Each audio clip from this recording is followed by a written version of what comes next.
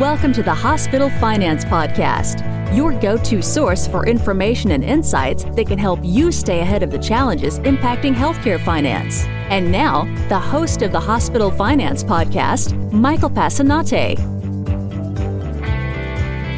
Hi, this is Mike Passanante, and welcome back to the award-winning Hospital Finance Podcast.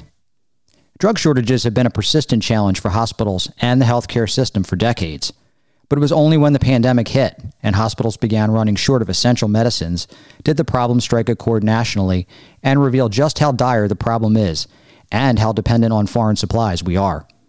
Joining me today is Dr. Eric Edwards, CEO and co-founder of Phlow, to discuss how these drug shortages affect hospitals in terms of costs and patient care and what is being done to avert future shortages. Dr. Edwards, welcome to the show. Thank you for having me, Mike. Appreciate that. So for those who may not be familiar with Phlow, can you tell us a bit about what you do there? Sure. So Phlow Corporation is a public benefit pharmaceutical manufacturing company that is reimagining domestic production of essential medicines from start to finish, utilizing advanced manufacturing processes, including what's called flow chemistry. So this is a public benefit corporation. We're an impact-driven company, and the medicines we're making are essential medicines, and that those are defined as those critical medicines that are necessary to support the health of a population. So critical medicines, and the ones we're focusing on first and foremost are those needed by our nation to support drug shortage challenges that have popped up over the years. And many people may be surprised at how much of our drug supply is manufactured overseas. Can you share some of the latest data on that and why this is an issue for public health? Yeah, it's quite startling, actually. About 80% of our active pharmaceutical ingredients, so these are the ingredients that go into our medicines, are manufactured across more than 150 countries. 40% of the finished medicines outside of the United States, making the current supply chain extremely vulnerable to economic, political, environmental, and public health crises, such as what we saw with COVID. So, when you're talking about nearly 3/4 of the API manufacturing facilities for all medicines being outside the United States, primarily in India and China, it creates a significant challenge for the United States and exacerbates shortages when you have a public health crisis like COVID present itself. So when the pandemic broke and both India and China actually shut down the exports of active pharmaceutical ingredients for the very essential medicines we were focused on, the United States was essentially cut off from sourcing many vital medicines that were needed for COVID-19 related illnesses, specifically COVID-19 hospitalized patients, such as the medicines needed to put patients on a ventilator. That's what Phlow has been focusing on. We've been focusing on kind of solving this broken essential medicine supply chain by offering a resilient end-to-end solution that's U.S.-based, comprehensive, and fully integrated. How does this vulnerable supply chain translate into additional costs and potentially compromised patient care for providers? Yeah, so the economic effects of medicine shortages are significant, especially with the drugs that we're initially focusing on, these sterile injectable medicine products.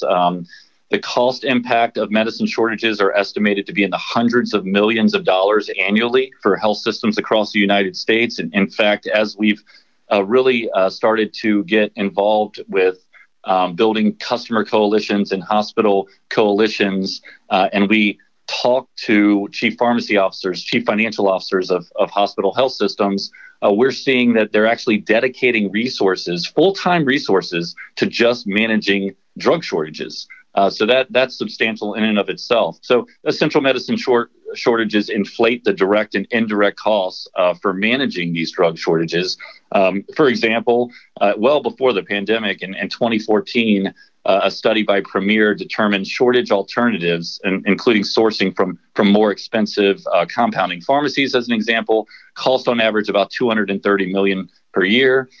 In 2019, the FDA medicine shortage report highlighted the fact that medicine shortages not only impact the cost of the medicines themselves, but as I just mentioned, they require additional hospital staffing, overtime wages, increase in overhead, and then require updated technology. And then there's a loss of revenue that can occur from postponing critical medical procedures if you don't have the very drugs you need in order to complete that procedure. And all of that has played itself out during COVID. Eric, what are the underlying causes for increasing drug shortages and associated supply chain challenges?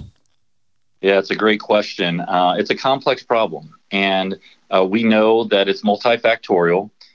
We know from data from the FDA that manufacturing quality problems has been a significant and majority cause for medicine shortages. This is one reason why at Phlow we're focusing on new advanced manufacturing technologies, and we're focusing on doing it here in the United States. The United States manufacturing culture, as it relates to quality, is different than other foreign countries, significantly different, I should say. And the old traditional means of manufacturing these medicines were based off of conventional batch manufacturing processes that feature many steps. They're often done at different facilities. That adds potential delays to the final product. The bulk material may be done in one facility, then shipped to another facility for blending, granulation, tablet pressing. And then along the way, you're sampling and you're conducting analytics to make sure things are in specification. And unfortunately, during these hold times, some materials that are sensitive to the environment, they can risk degradation. They go out of specification. It impacts the quality. So we're trying to fix that manufacturing issue by making this here at home using an advanced process called continuous manufacturing, leveraging flow chemistry. And then in addition to the manufacturing quality problems that we have, we also obviously have challenges associated with low labor costs in other countries that drive manufacturers to take medicine production outside the United States. And then we have supply chain challenges and just our broken pricing and reimbursement system in America. There's a lot of waste in the system. So our goal has been to try to transform this essential medicine supply chain away from a global just-in-time production approach to a U.S.-centric manufacturing approach that's secure, that's resilient, that leverages technology. We literally say we're reimagining the supply chain from chemical to bedside. So we're utilizing new chemistry approaches to cut down the costs of the actual medicines. And then we're leveraging unique customer coalitions by going direct to the hospitals to leverage efficiencies in the supply chain, all of which will help cut down on drug shortages in the future.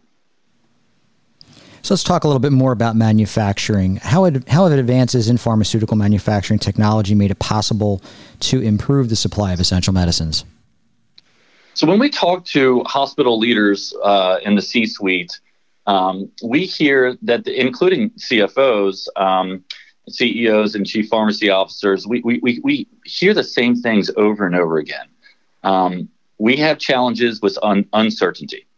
We have challenges with uncertainty relating to product availability because of these drug shortages. We have challenges in predictability and pricing impacting their ability to forecast and especially manage their pharmacy budgets.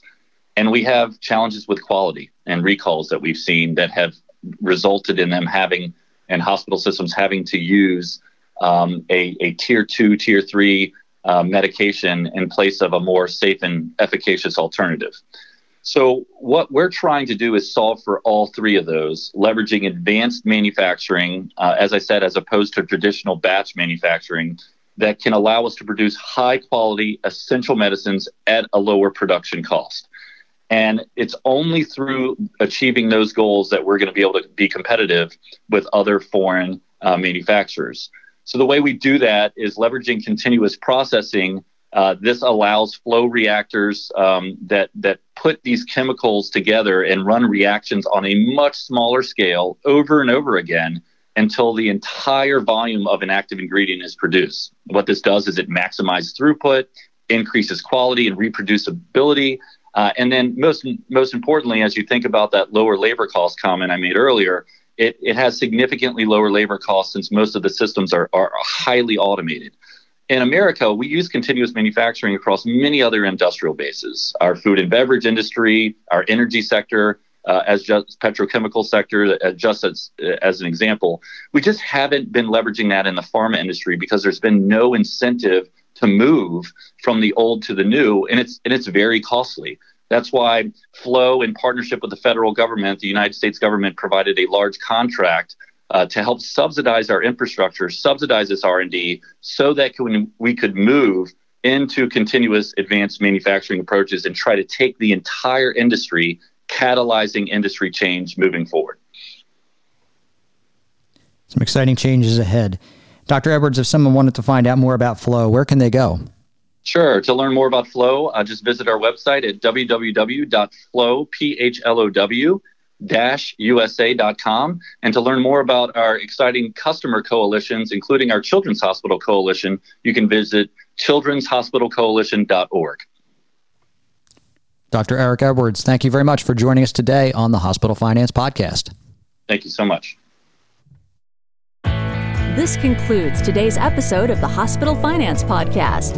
For show notes and additional resources to help you protect and enhance revenue at your hospital, visit Bessler.com/podcasts. The Hospital Finance Podcast is a production of Bessler. Smart about revenue, tenacious about results.